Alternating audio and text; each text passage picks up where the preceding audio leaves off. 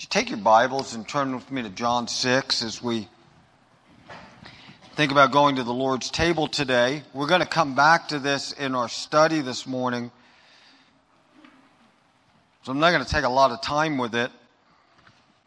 But if you'll remember last week, we talked about manna, and Jesus is here teaching in John 6 that he is the bread of life.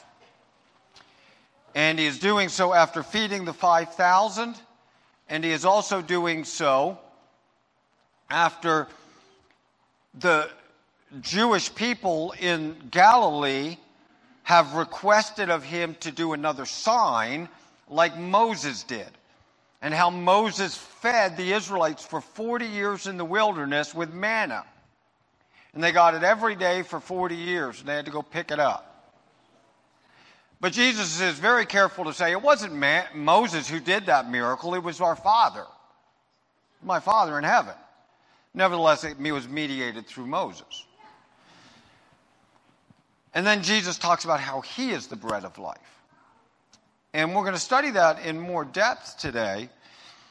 But if you'll remember, when we talked about manna, we talked about how, remember in the sequence of events with manna, it came how many days in a week? Well, there's 7 days in a week, right? 7 days in a week. How many days did the manna come? Remember that? 6. One day it didn't come, and that was the Sabbath day. So the day before the Sabbath, you had to pick up for 2 days. And it would not grow maggots. But if on Monday you tried to pick up for 2 days because you wanted to sleep in the next day and you were planning ahead, and so on Monday you picked up for 2 days, what would happen to the extra manna in your jar? It would grow maggots, and it would spoil very quickly. So there's only one day in a week where you could pick up for 2 days, and that was on Friday in preparation for the Sabbath. But I also made note of this. That was in Exodus 16, and Israel was not yet in Exodus 16 practicing the Sabbath. It's not until chapter 20 when the Ten Commandments come. But what was God doing? He was laying some groundwork and teaching them. So that when he told them in Exodus 20, remember the Sabbath day and keep it holy, they would think about what God was doing with the manna. Oh yeah, we can only pick it up 6 days a week, and on this day it doesn't come. So God was methodically laying some groundwork so that when the time came, they would be ready and receptive to understand the teaching on the Sabbath. Now, what's interesting is when we read these verses in John 6, the disciples of Jesus are not yet practicing the Lord's table. That's not till the end of Jesus' ministry, right? In the upper room, Jesus says to them, he took the bread and he broke it. He said, "This is my body. Do it and remember me." And then he took the cup after supper and he said, "This cup is the new covenant in my blood. Do this as often as you drink it and remember me." That's at the end of Jesus' ministry. When we read John chapter 6, Israel, or the disciples of Jesus, are not practicing the Lord's table. And yet Jesus is here, I believe, laying down in a similar way as what he did with the Sabbath. He is laying down some preparation. And you'll notice with me what he says in John 6. Jesus says in verse 53, Jesus says to them, "Amen, amen. Truly, truly." That's very important. We see that all through the Gospel of John. He doesn't just say verily, he doesn't just say truly. He says truly, truly. Amen, amen. He is putting an emphasis on the truth here. Amen, amen, I am saying to you, unless you eat the flesh of the Son of Man and you drink his blood, you have no life in you. But whoever feeds on my flesh and drinks my blood has eternal life, and I will raise him up on the last day. Now, what does Jesus mean by what Jesus just said? What does Jesus mean by what Jesus just said? You can imagine why these people who hear that are stunned. They're Jews. They do not eat blood sausage, right? They were forbidden to eat anything with blood. They were to drain the blood. Why? Because the life is in the blood, and blood was an anathema to a Jew to eat it, to imbibe it. How about being a cannibal? Eating his flesh? What does he mean by this? Jesus says here, unless you eat my flesh and you drink my blood, you have no life. What does that mean? Now, we're going to talk about that a little bit more in the worship service. But I want you to understand something. We are not saying by reading that text that if you're sitting in here today and you don't know you're on your way to heaven, and you wonder whether you're going to die and go to hell, that if you come forward this morning and you eat that little cracker and you drink that cup, you just got eternal life. That is not what Jesus is saying. Let's make that very clear. And we will go deeper into that a little bit in the worship service today, but I'm pretty sure we're going to have to come back to it again next week to really get to cover all our bases on it. But Jesus is not saying that in this sacrament, by just simply eating it, you got eternal life. He's going to liken this to then saying we must believe in what these things symbolize. His broken body, his shed blood, not for any wrong that he had done, but for the wrong that I have done, and the wrong that you have done. Our sin. He died for our sin. And so our faith is not in the actual physical substance that's there on the tray. It's in Christ and what this symbolizes. But unless I am a partaker in what that symbolizes, I don't have eternal life. Because that symbolizes the gospel. And my faith is in Christ. So as we come to the table today, I just wanted to say some things about that in preparation for what we study this morning, and to maybe kind of whet our appetite to go into the text. But again, I want to reiterate, as we take, the scripture says we examine ourselves. I know many of you, and many of you know me, but some of you out there I don't know.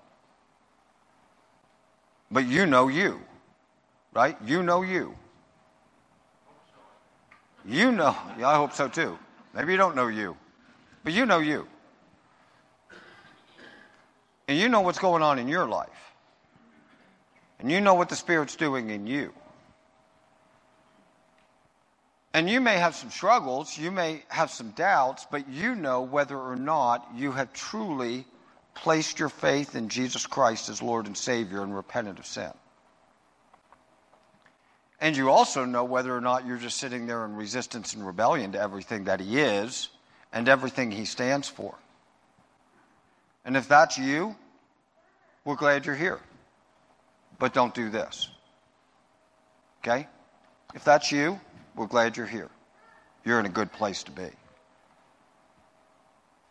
But we don't want you to do this. But if you're here today and you know you, and you're trusting in Jesus, and you've been saved, then we do this today in a symbolic way. We remember together in eating, taking into our physical body the symbol of His broken body, His shed blood, as a visual reminder of what He did for us on the cross. And as we do so, we proclaim His death till He comes, and we worship him. So we invite you to partake. What we have is we have plates that are available at the front and some in the back. While the piano is being played, we just invite you to reflectively, either yourself or a member of your family, for your family, work to the plate and get some of the elements. And then after a few minutes, after the piano's been played, I'll just step back up and we'll partake together. We do it communally. We do it together. Because there again, this part of us is a body as we remember what Jesus did. And so let's have a word of prayer. And then Shirley's going to play on the piano for a bit. And we'll partake together of this symbol of what Jesus has done. Lord, I thank you that you're a God of method and you were preparing your people to understand what you would do. That you would give your life for the life of the world. That we could live, that you could raise us up on the last day. Lord, as we study your word today, I pray that you would bless us in your word. Teach us. But Lord, as we come to the plate, as we come to the table, we worship you for what you have done for us. We thank you. And so, Lord, bless us in this time of reflection. And it is in Jesus' name we pray. Amen. Thank you, Nina. Take your Bibles and turn with me to John chapter 6.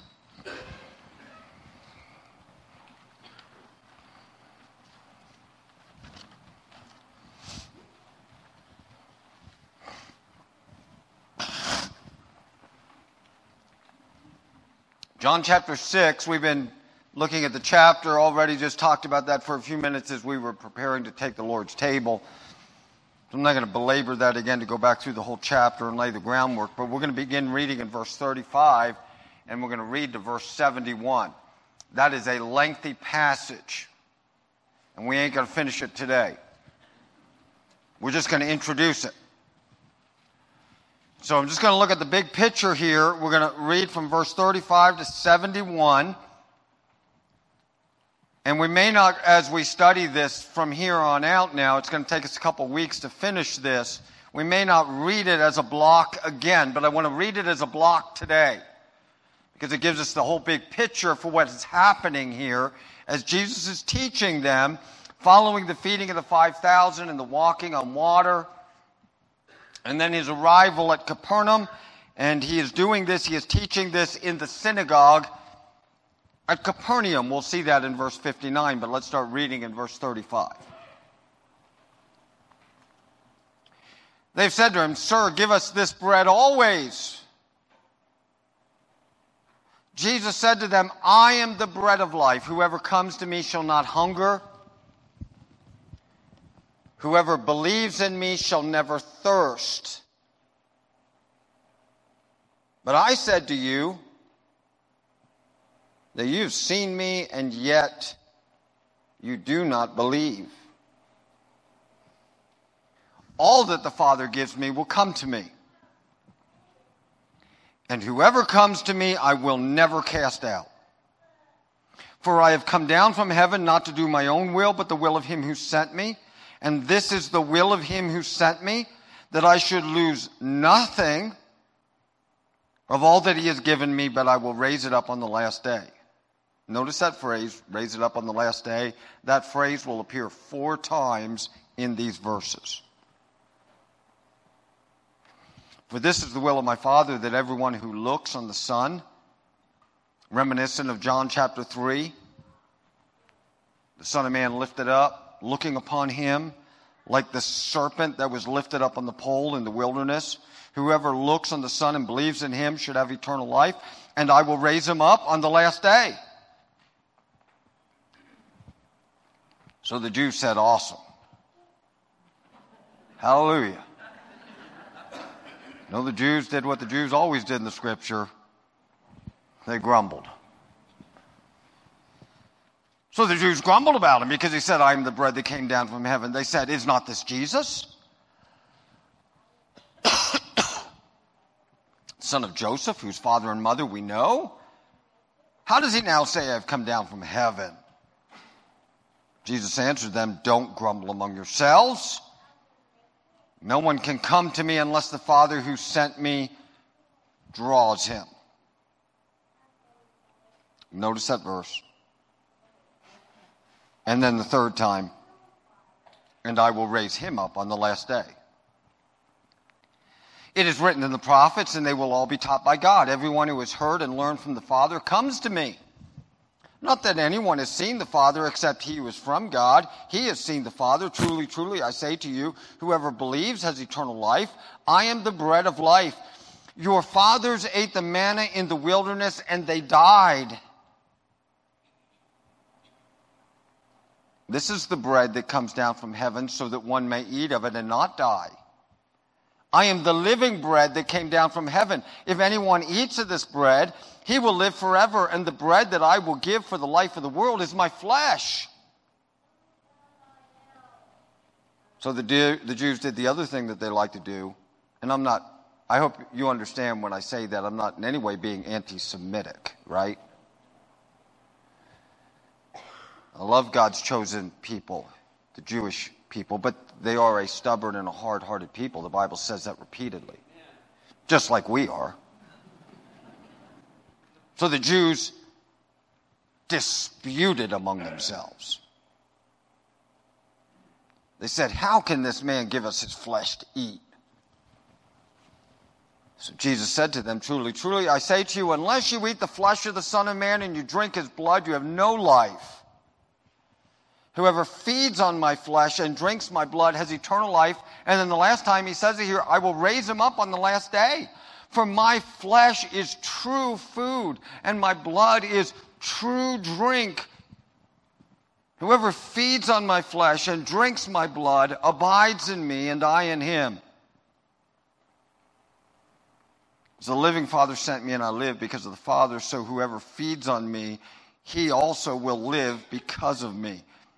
This is the bread that came down from heaven. Not like the bread, the manna, the fathers ate and died. Whoever feeds on this bread will live forever. Jesus said these things in the synagogue as he taught in Capernaum. When many of his followers heard it, they said, oh, this is tough. Who can abide it? Who can bear with this? Who can understand it? Who can even embrace it? But Jesus, knowing in himself that his disciples were grumbling, said to them, do you take offense at this? Then what if you were to see the Son of Man ascending to where he was before? Now notice verse 63. This is an important verse, and it links back to verse 44 and to verse 37. It is the Spirit who gives life. The flesh profits nothing. The flesh is no help at all. The words that I have spoken to you, they are spirit and they are life. But there are some of you who do not believe, for Jesus knew from the beginning who those were who did not believe and who it was who would betray him. And he said, this is why I told you, and notice this again, verse 65, this is why I told you that no one can come to me unless it is granted him. Earlier he said in verse 44, unless the Father draws him, but here he says, no one can come to me unless it is granted him by the Father. After this, many of his disciples turned back and they no longer walked with him. So Jesus turned to the 12. Do you want to go away too? Simon Peter answered him, Lord, to whom shall we go? For you have the word of eternal life. We have believed and have come to know that you are the Holy One of God. Jesus answered them, did I not choose you, the 12? And yet one of you is a devil. And he spoke of Judas, the son of Simon Iscariot.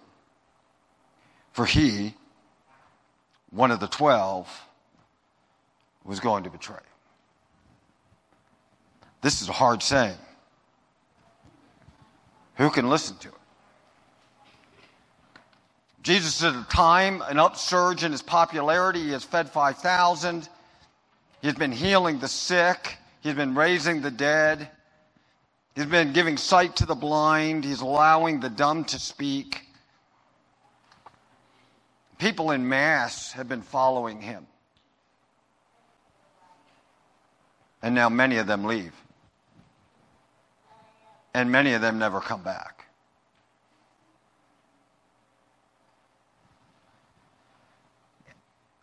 What is it about what Jesus just said that made the Jewish people grumble?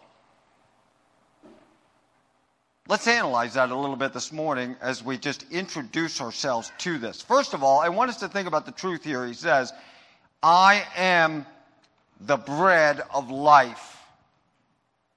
I am the bread of life. He says, I am not like the bread that your fathers ate in the wilderness and they just died. But I am the bread that gives my flesh, my life for you. And if you eat me, if you imbibe me, if you take me in, if you believe in me, you will never die. What does he mean by that, and how do we relate that to this? But first thing I want us to just think about is this little phrase, I am. Now we're going to see this 7 times in the Gospel of John. Jesus says, I am. These people understand what Jesus is saying, and it goes back to Exodus chapter 3, when God commissions Moses to go and deliver Israel from bondage. And God meets Moses at the burning bush, didn't he? And there at the burning bush, Moses says to God, who are you, and who should I tell them sent me? What is your name?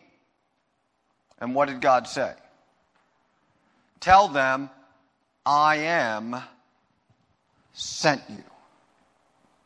I am. From that we get the word Jehovah, Lord, translated in our scripture, I am. And it just means he is the ever-present one. He is the one who has always been, will always be. He is just, I am. He is the self-existent one who has always been. And then what he does here is he takes that name for himself. I am Jehovah, Jehovah God. I've always been, I always will be. I am the self-existent one, and I am the bread of life. We will see he is the water of life. He is the light of the world. He is the true vine. All these things that describe who he is the self-existent one in relationship to us. He is the bread of life.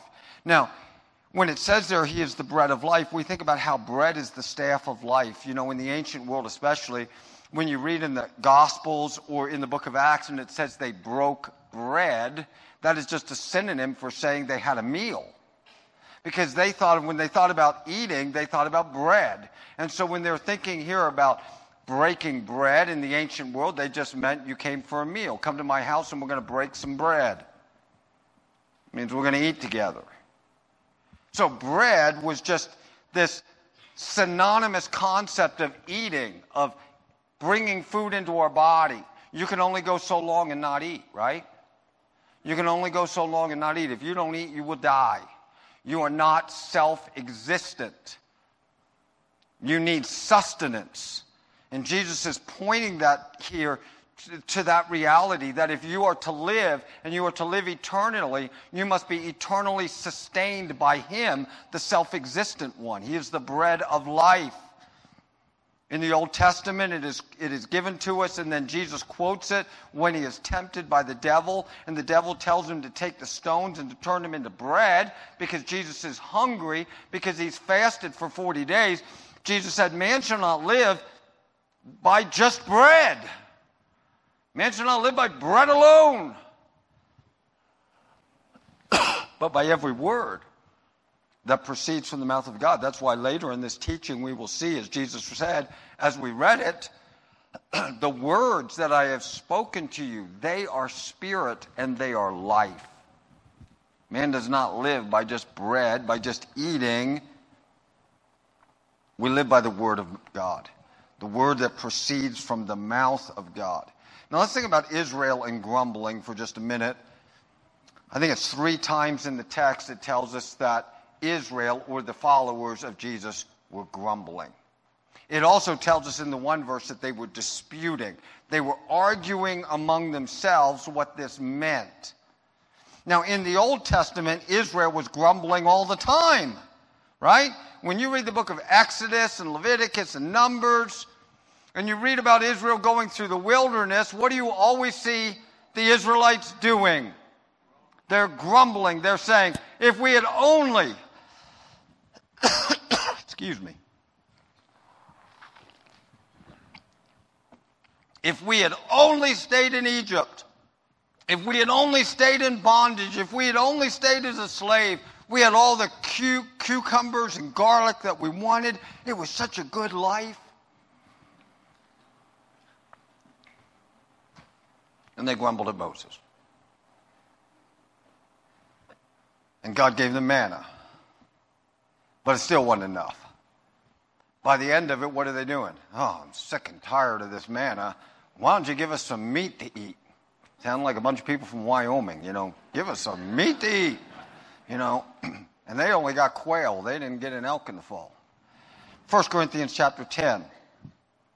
It's interesting to look at 1 Corinthians 10, because in 1 Corinthians 10, Paul is recounting the wilderness wanderings and how that, one time they grumbled and God sent fiery serpents into the camp and knocked them dead. One time they decide to worship a golden calf and God knocks them dead, 23,000 of them, and they were grumbling at Moses because he stayed up on the mountain. Grumble, grumble, grumble. Sounds just like us. We also see it in the New Testament. Jesus is now in the wilderness, and they're grumbling at him. Now, the question that I asked myself at the beginning of my study this week is this. In verse 66, we are told that many of these disciples who heard this turned back from following Jesus because of what he said. So what are some of the things that Jesus said that are so highly offensive that people said, I am done following him? They saw him, think about this, they saw him heal sick people. And it was not fake. And raise the dead. They saw him feed 5,000 people from a little lunch that a boy had. They saw what this man could do. And they hear this, and they say, I'm out of here. Now, what did he just say that was so offensive that would cause them to do that? Let's think about that for a minute this morning as we just introduce ourselves to the text. The first thing that I'm going to draw our attention to that causes them to grumble and dispute is this claim. I am the bread of life, and I will raise you up on the last day. And by saying that, he is saying what? No one else can do it. I alone. Exclusivity. What I'm going to show you this morning is the 3 things that they were grumbling about then are 3 things we're still grumbling about. What is highly offensive to the world outside these doors that you and I are willing to say, if you do not believe in Jesus, if you do not eat his flesh and drink his blood, we usually don't say it that way, right? You don't knock on someone's door. Have you ever eaten Jesus' flesh and drinking his blood? They're going to probably not understand what you meant by what you just said. That's not the way we do evangelism. Nevertheless, what is highly offensive to people outside those doors in this world in which we live today is the claim. Jesus said, I am the way, the truth, the life. No one comes to the Father by what? But by what? Me. That is offensive. People still grumble at it. People still dispute it. Okay? We will talk about that as we go through here because Jesus says, 4 times Jesus says, I will raise him up on the last day. Here's the next thing that's like tremendously a grumbler. Jesus is teaching about the sovereignty of the Father in saving men. You want to start a dispute in a church? Start talking about that one. Right? The disciples of Jesus are still like grumbling and complaining and disputing this. And so is the world. You're going to tell me that no one can come to the Father unless the Father draws him? What do you mean by that? Yeah, I want salvation on my terms. I want to get saved when I want to get saved. You know, I may want to live in sin for, the first 10 years of my life when I'm a teenager, and I'm like, I'm going to go sow my wild oats, and then I'll just come back to Jesus when I'm good and ready. You know what? That ain't the way it works, friend. That is not the way it works. No one can come to him in true repentance and faith resulting in justification and salvation unless the Father draws him. What? You're going to tell me? We still grumble about that one.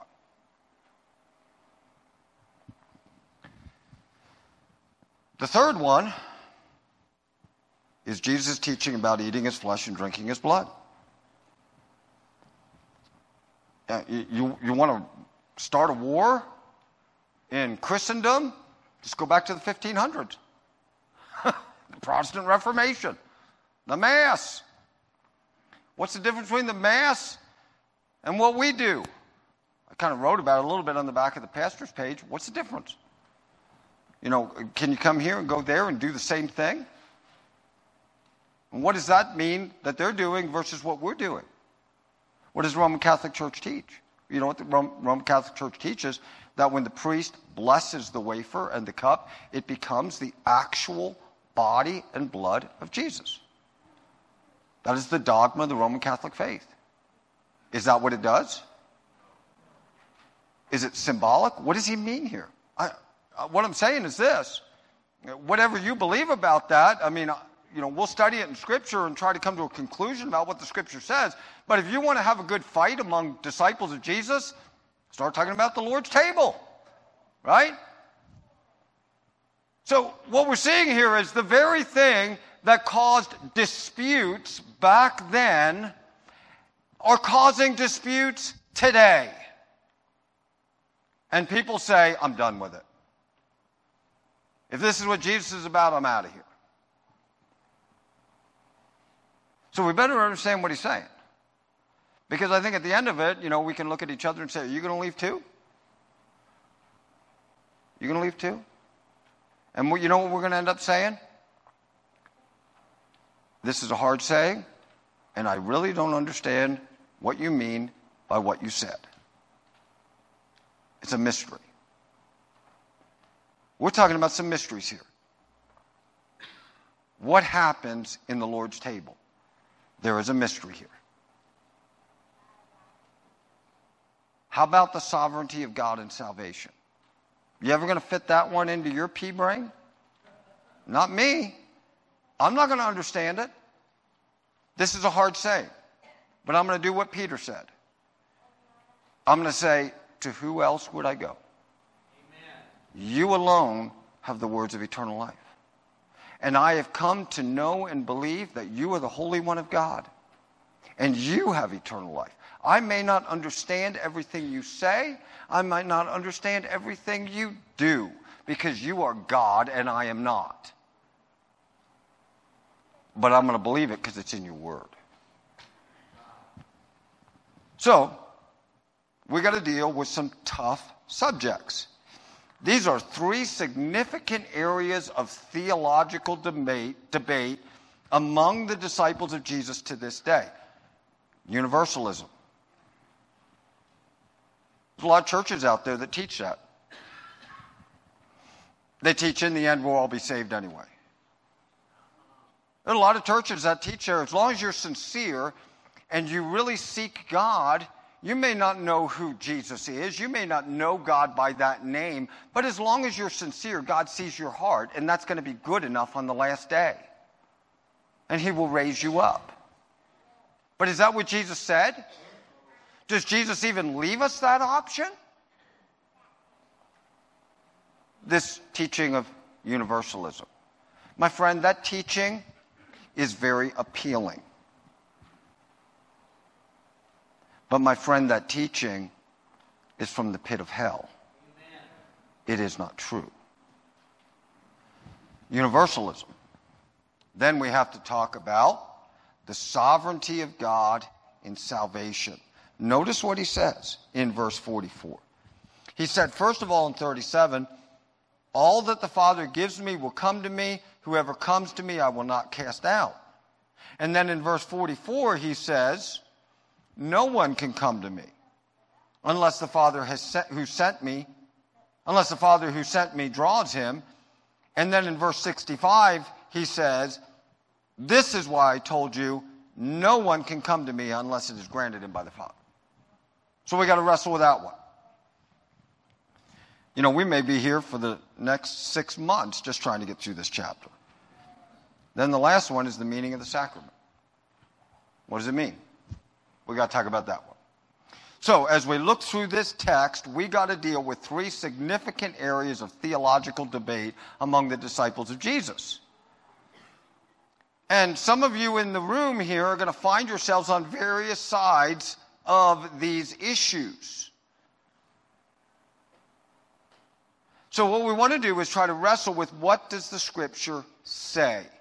Not what do I want it to say, but what does it say?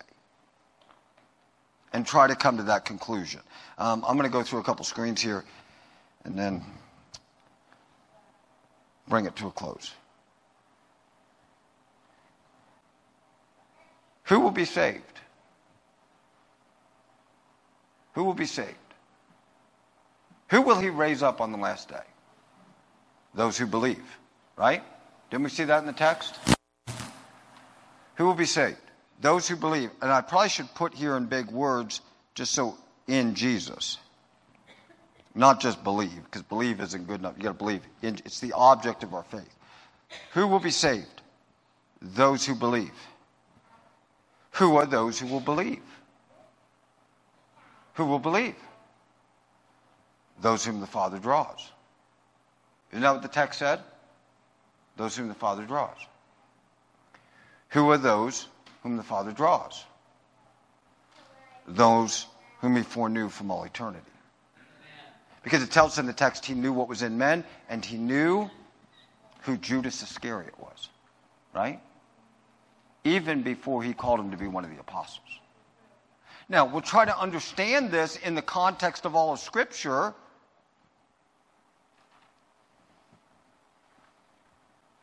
But we need to see in this text 3 issues staring us in the face. Jesus is the only way. The Father draws us to Jesus by his Spirit through the Word. And when we come to him, we partake of him in his death. In his death on the cross. Let's just close in a word of prayer. When you leave today, come on back next week, even though it is a hard saying. And we're going to try to understand these things a little bit better as we go through the chapter. But let's close in a word of prayer. Father, we thank you for your word, your truth.